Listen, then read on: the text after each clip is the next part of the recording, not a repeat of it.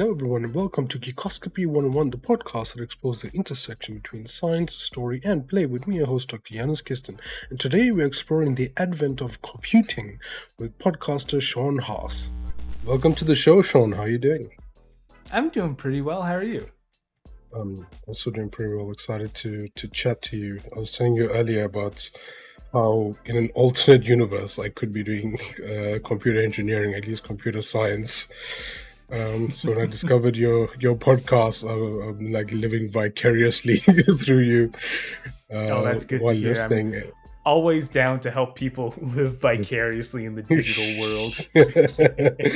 For sure, definitely. So why don't you tell us a bit about yourself and what you do, Sean? Yeah, so professionally, I'm a software engineer, which is a pretty boring sounding field. I think it's fun. I've always liked computers. As a hobby, though, I guess maybe it's more than a hobby at this point. Let's call it an unofficial job, I produce a podcast called Advent of Computing that covers the history of computers and broadly computing adjacent technology. Because, as it turns out, there's a lot of stuff that's not 100% computers that does really impact the history of digital machines. For sure, definitely. How did you get started with computers? Where did the spark in your life inspire you to go down this path? Well, I think like many practitioners, I was bit by the bug early. My dad, back in it was way before I was born, got a degree in computer information systems, and he never did anything with that. But because of that, he always had these old programming manuals and like textbooks that were kicking around the house. And I remember in middle school, I was really bored one summer, as one is in middle school. So I was sitting around and I started going through some of his old books.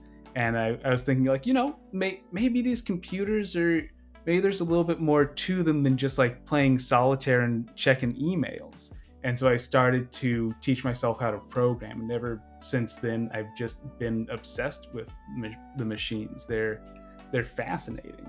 There's almost no limit to what you can do with them.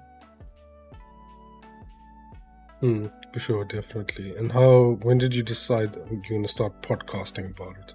Because that's always a big step from doing it to podcasting, creating content. That's a bit of a longer departure, I guess. So we were talking a little bit before we hopped on the call, but I am in an alternate reality. I would have been a career academic. So I did undergrad in astrophysics, and my plan was to go to grad school, do the whole track, and become a professor eventually. But once I got to the point of grad school and actually signing up and doing all the paperwork, I decided against it. Just wasn't the lifestyle for me at that time. Hey, maybe one day I'll go back. But throughout undergrad, I did a lot of research and gave a lot of presentations on research, and I really liked that science communication part of the field. Well, I remember one of my professors told me that you can be the smartest person in the world, and that's not really worth much if you can't explain what you're working on to people. Then you're just kind of stuck in your own head. So I always, throughout my admittedly short academic career, tried to emphasize being able to give talks and lecture about my work. And that was something that once I was out of academics, I really missed. The other impetus that kind of helped is I've worked in the podcast industry for years. I used to work at a smaller company that did some podcast hosting. I wrote backend stats software for that. And then more recently, I work for a larger company that will remain unnamed, doing the same thing. So I've been involved in podcasting on like the industry side forever. So I got to a certain point after deciding against grad school, where I was like, well, I really wish I could keep doing research, and I really wish I could keep sharing research with people. And I like to think that in an alternate universe, I was a career educator. So I was able to kind of put together my love of computing and my love of being able to do research and communicate science to make a podcast.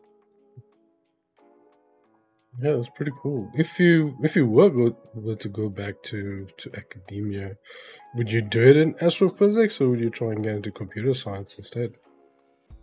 So at first I've always thought that I would get a degree in comp sci, but surprisingly, physics and especially astrophysics these days is really computational heavy.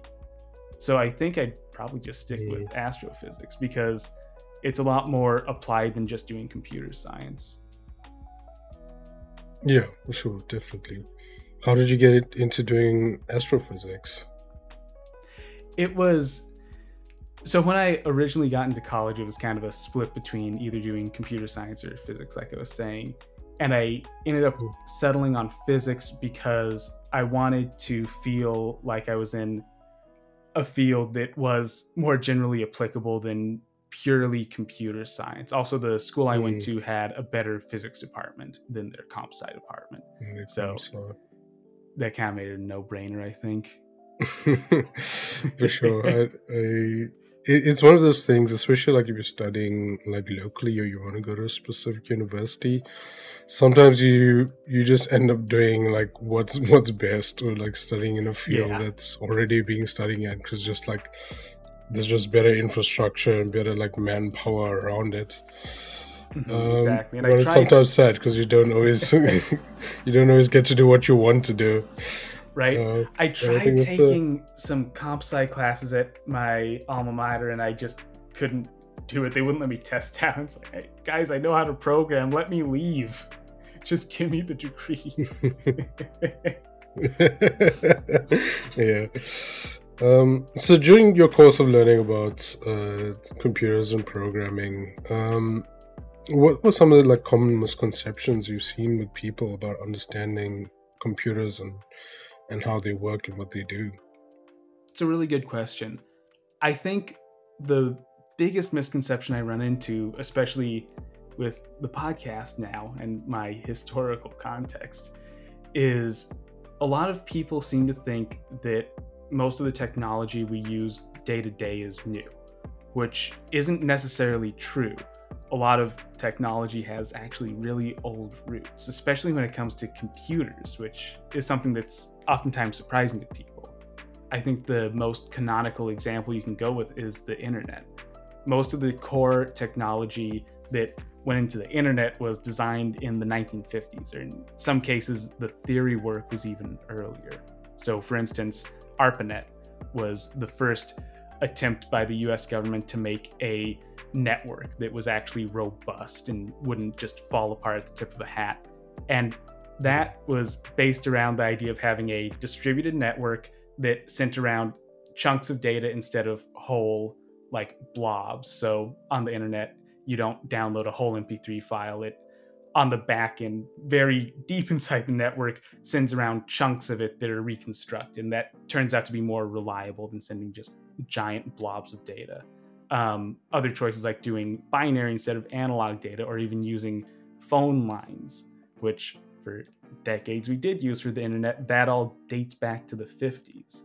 And all of those are like just those four technologies are still core to the modern day internet we're using in the 21st century. And a lot of people are like, oh, yeah, the internet's so new. It came out in the 90s, but it's 50 years old. It's 60 years old by this point, but we're still using it because that's Mm, the best we have. for sure. I think recently I googled like when was the first computer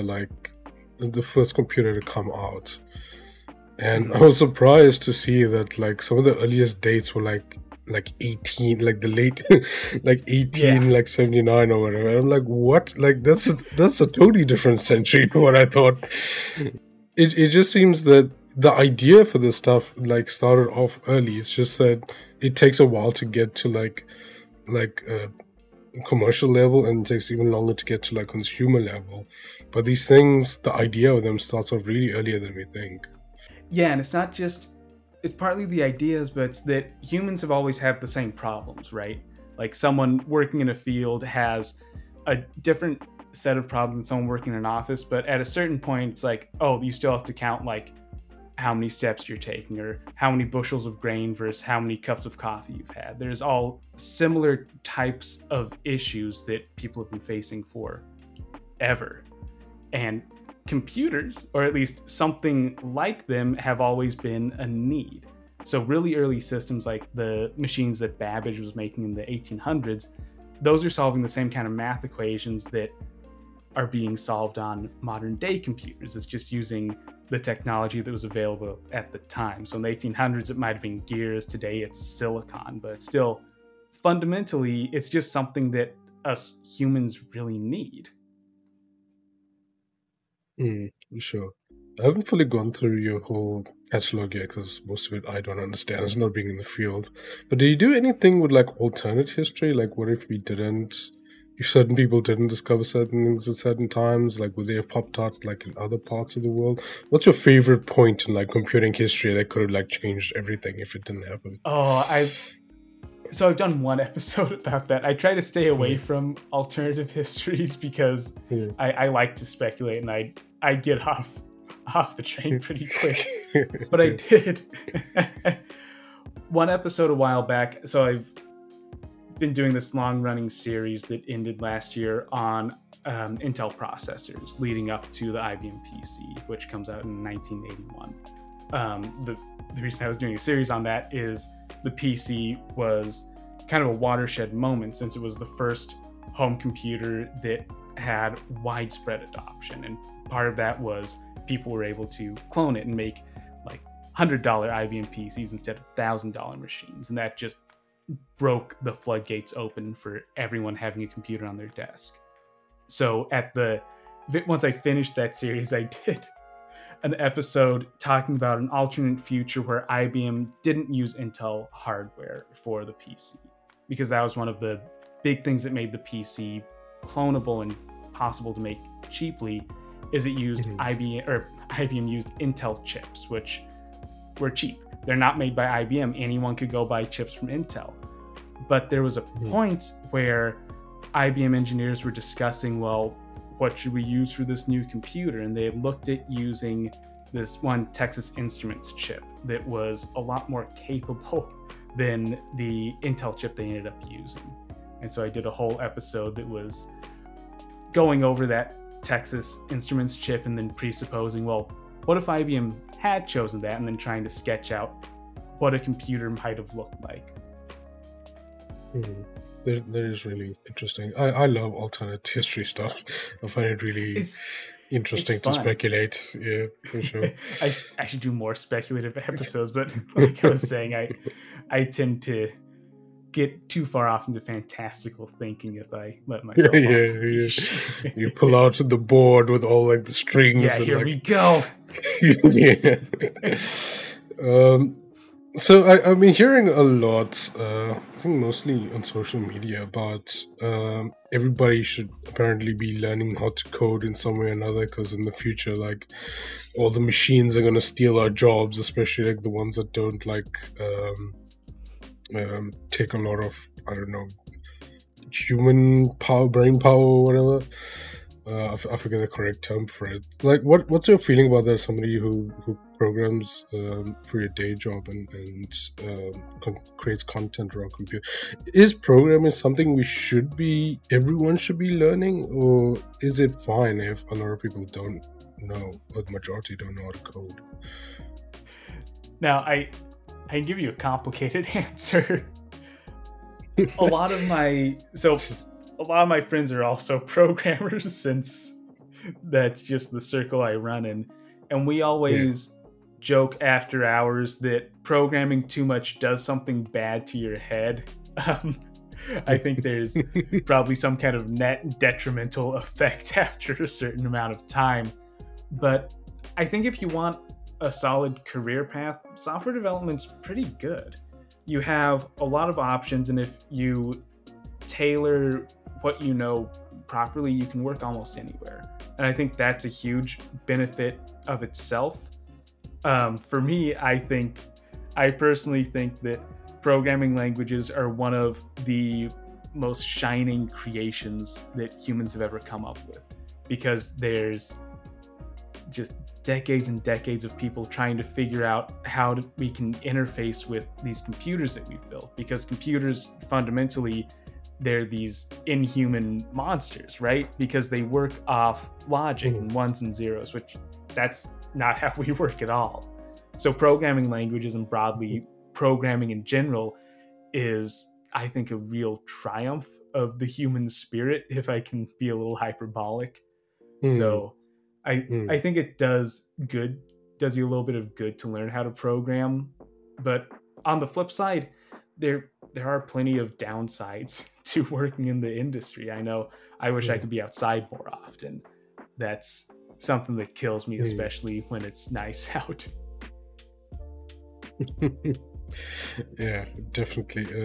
One of the things I don't think people realize about being a outside scientist like I'm supposed to be is that the majority of the time we are on our computers, actually, like sometimes doing programming, like using R to do statistical analyses, which I think is funny. Like I recently saw a meme about it, and they were like, I wish I went to like marine biology so I could spend most of my time like being outside.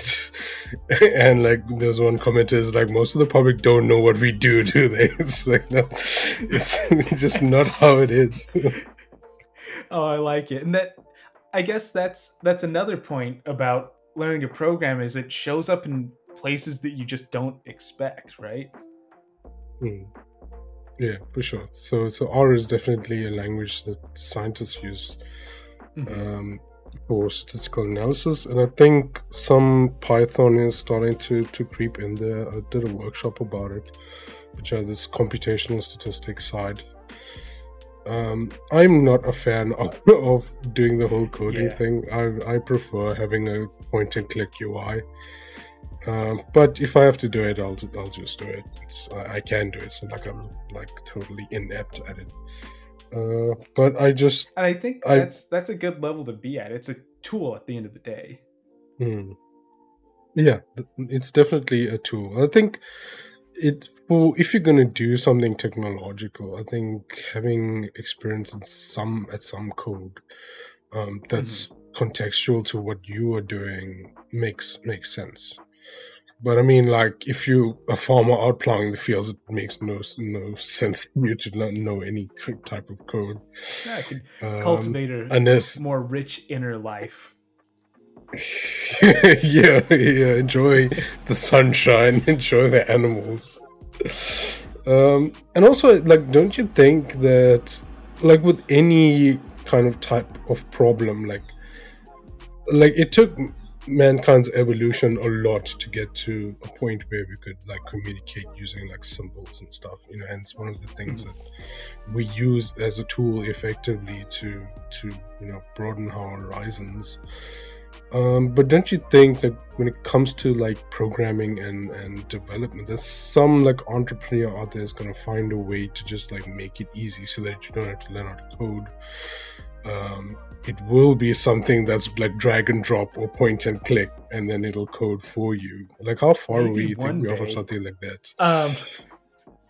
So that's an interesting thing to think about, because we've been trying to do that for a long time and it never goes quite as well as it could, or quite as well as we think it could. I actually just recently was looking through these old papers from the 60s about this language called Oaktreat, which was just like you were describing. It was designed to be drag and drop, just point and click. And I got a demo of it built and was trying it out, and it was just awful, because when you get to the like down to the nitty-gritty of programming, you have to be able to describe really complicated ideas really precisely. So a lot of times if you're doing a drag and drop interface, you get to a point where it's like, okay, well, I have this box that has 12 lines going to it, and I need to click on the 11th line and then drag that to this other box that also has 10 lines on it. And it just, it breaks down as complexity balloons. And also the fun, awful thing with this language, Oaktreat, that I was working with, is that it was really slow to program in, because instead of just hammering away at a keyboard. You have to go look through some menus and find the right things, then move it, find the right space to drop your little boxes into. So I think it's possible, but all our past attempts have pointed to failure so far. So far, definitely. Yeah, there's always like pros and cons to certain things. So like increasing, I suppose, usability is going to be at the disadvantage of function, and trying to be as specific as possible with like referencing stuff, which is like building into a niche can help. I know when I was doing research at the college, a lot of my friends who did experimental stuff used LabVIEW, and they liked that. And that was a drag and drop language just for data acquisition and analysis. So it was able to be okay because it only did like one thing. But once you get to trying to do general purpose as a visual language, that is definitely a bigger challenge to tackle. Yeah, for sure. I think, yeah, it's one of those. It's the history of programs. Is if you are wanting to do a very predefined set of things, then it would be easy to create interfaces that work. But as soon as you try to make it do something else, it's not going to do that. It can only do what you tell it to do. So when I was looking at like when the first computer come out, I was like 1800s. I was like, geez, that's going to be too far back to look into the future. So I was thinking, okay, like consumer computers, like personal computers, go back 4 decades, right? Which is give or take a more it's a period of time that you can think about. I think in a more defined way than like 100 years plus. So how do you think going in the next 4 decades computing is going to look like? What are the major like milestones you think we're going to hit in that time? I think that's really hard to tell. One of the things that I've learned on doing almost 80 episodes now of my podcast is computer history is really unexpected. There's a lot of twists that don't make a lot of sense. Like the IBM PC is a great example. IBM was building that because they needed to make a little bit extra money while they were waiting for their next big release. And it ended up being the biggest thing in basically consumer history as far as computers go. IBM did not plan for that. And a lot of things that just catch people's imagination are totally unplanned. And conversely, a lot of things that are planned to catch people's imagination just fall flat. In the 70s, Xerox basically, they built a full graphical user interface that looks like a modern computer, and just no one wanted it.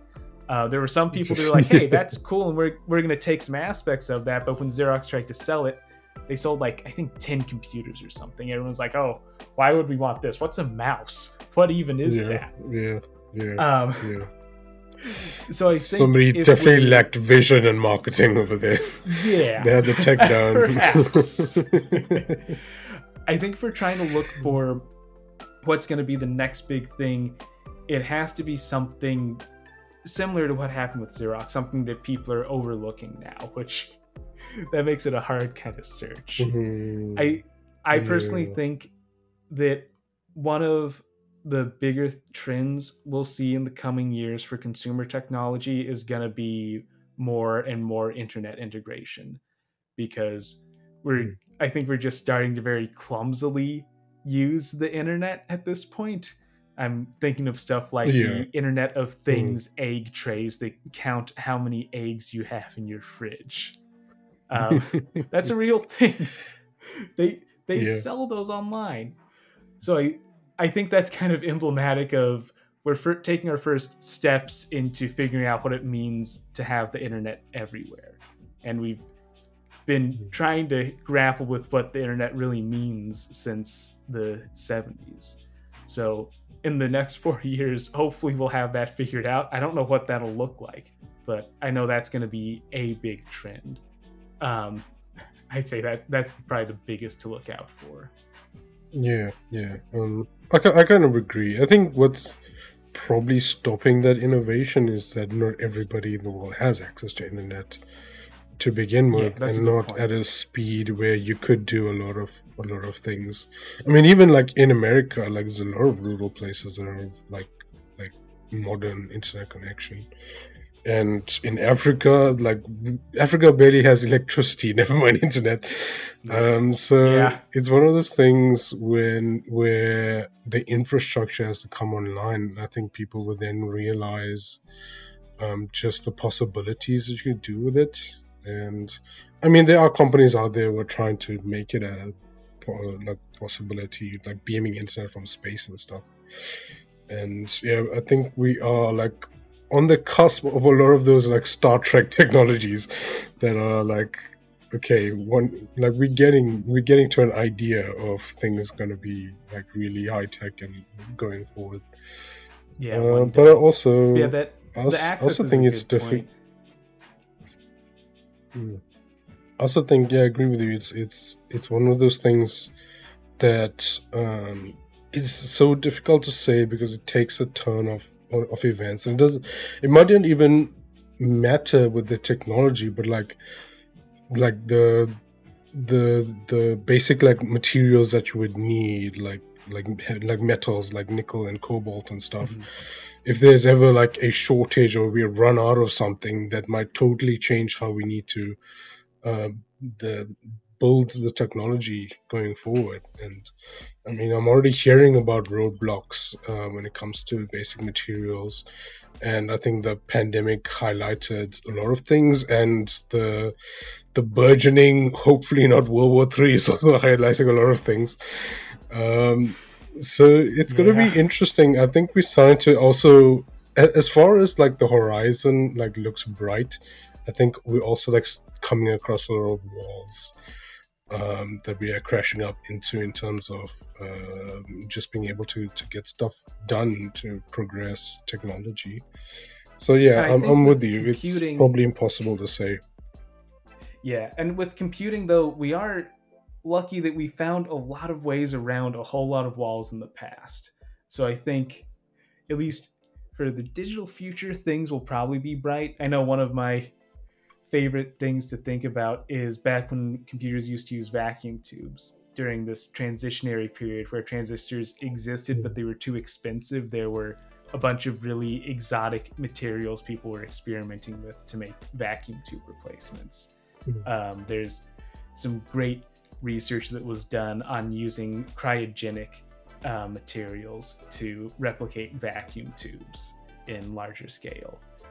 So there's a whole lot of options, and I think especially when computer nerds are up against a wall, we tend to find really Yeah. high in the sky, far out there ways to get around it. Yeah, yeah. It is one of those things where you kind of underestimate the fact that like necessity is the mother of invention, and like when you really need something, that's when you kind Yeah, of invent like something. And like Moore's law still has been working properly for the past few decades, and we are yet to actually run up to any real any real thing that'll stop that. I mean, right now, really, the only real thing that might stop it is like World War III, which hopefully, well, we hope that does not happen. hopefully that doesn't stop And even in anything. that case, wars tend to advance technology, especially like on a military and Yeah, computational level. I mean, Um, circling back, ARPANET was developed because of World War II and the Cold War. Yeah. Okay. Let's bring back to something more exciting, less about war. What are you looking forward to, like in the near future, like in the next couple of years? Like, what do you think is on the cusp of becoming reality that might change everyone's life, or at least make your life a bit better? Right now, a lot of my friends and I are looking forward to a better online D&D platform. That's something Oh we've yeah. been struggling with on the very What are think you locally using level. now? We've been Yeah. using Roll20 since the last couple of years, and that's works like Yeah. 50% of the time. Um, Yeah, Buddy and I have been trying to set up it's a couple online different D&D options. is a difficult thing. It's It's almost almost impossible to there. replace that in person. It It is, is. especially like now you can have like online calls like this, which is really nice. And you weren't able to Yeah. do this like 5 years ago, like not to this like degree. Yeah, I use Fancy Grounds and it meets my needs, but it's the user interface is not that great. We've There's been like trying to set pros up and Foundry. cons.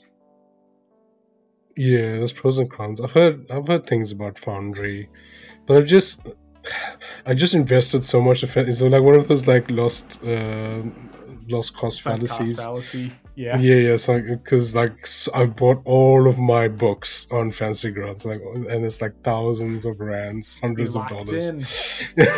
I'm kind of like locked in. Although I think I would jump over if D&D Beyond starts up a virtual table, because I do have some books there, and yeah, I mean, Their the interface way is a that lot they've better. their interface is really good when it comes to like running your character or reading material. It's nice to be able to read stuff like on a mobile phone app compared to like on a computer, which you like locked into with a computer program like Fancy Grounds. So I don't know. So like, yeah, what are you guys thinking about? Just Foundry, or are there other things you're looking at right now? We keep trying to get Foundry to work for all our players, but you have to self-host it on your own server. So we have it working Oh wow, jeez. like once a week, maybe. Once a week. So we might Well, be looking for another option soon. That's very near future computer tech, though. Yeah, definitely. There was a program that just came out on Steam. What is it called? But it basically allows you to like create a map by just like dragging your mouse across. It'll like use procedural generation. Yeah, procedural generation to like create a map for you. And yeah, one of my friends got me onto it, and like every time he tells me something, my wallet always just gets destroyed, and it looks so cool because you can just like how you like on a like graphic software like drag like a square, you could just do that, and like a map will create and it'll populate with like furniture and everything, and like you can set like lighting. Yeah, it's like I used to spend hours like creating these maps in these other programs, and now it's like you just use AI to do it for you. That does sound really nice. It's called Dungeon Alchemist or Dungeon Alchemy or something like that. I think I've heard that name before. Yeah. So it's D&D thankfully has hit somewhat mainstream, at least in that culture. So we're getting new tech. I think D&D Beyond was probably the start of it. Other tabletop, virtual tabletops have been around, but I think the pandemic kind of pushed a lot of these technologies when it comes to online communication and online gameplay. At least like in-person stuff, because like the video game stuff has always been there. It's been there for a while, but virtual tabletops and Dungeons and Dragons is more akin to an online meeting than it is like an online lobby game. So you're making it sound boring now. But that's what's nice about it compared to like just playing Call of Duty. It's a different type of experience. It's more social. I'm with you. I'm looking forward to new D&D tech. It's going to be... I've seen some interesting things that I think are really cool. What I want right now is to be able to have animated maps, like a video instead of just like a static image. I think that would be really cool. And I don't think it would be that difficult to pull off programming wise. I know, just use like a GIF. Yeah, exactly. So I don't know. It's gonna, I think, depend on developer will and how much time and money it's gonna take for sure. incorporate it. Yeah. Yeah, that is a interesting outlook for sure. But I'm sure we could go for hours speculating about new technologies. So Sean, why don't you let everyone know where they can find you and your work on the internet? Yeah, so my podcast is called Advent of Computing. It's on all major podcast apps. I try to do a good job of getting it available everywhere every time a new directory comes up. My website's adventofcomputing.com, which has links to all of my everything on it. And you can talk to me on Twitter at adventofcomp. For sure, definitely go check that podcast out if you're interested in computer history, which I think is really cool. So thanks so much for joining, Sean. It's been a fun chat, very enlightening. Yeah. And Thanks sure for having me on. we'll chat in the future as new interesting things come out. Yeah, thanks so much and cheers.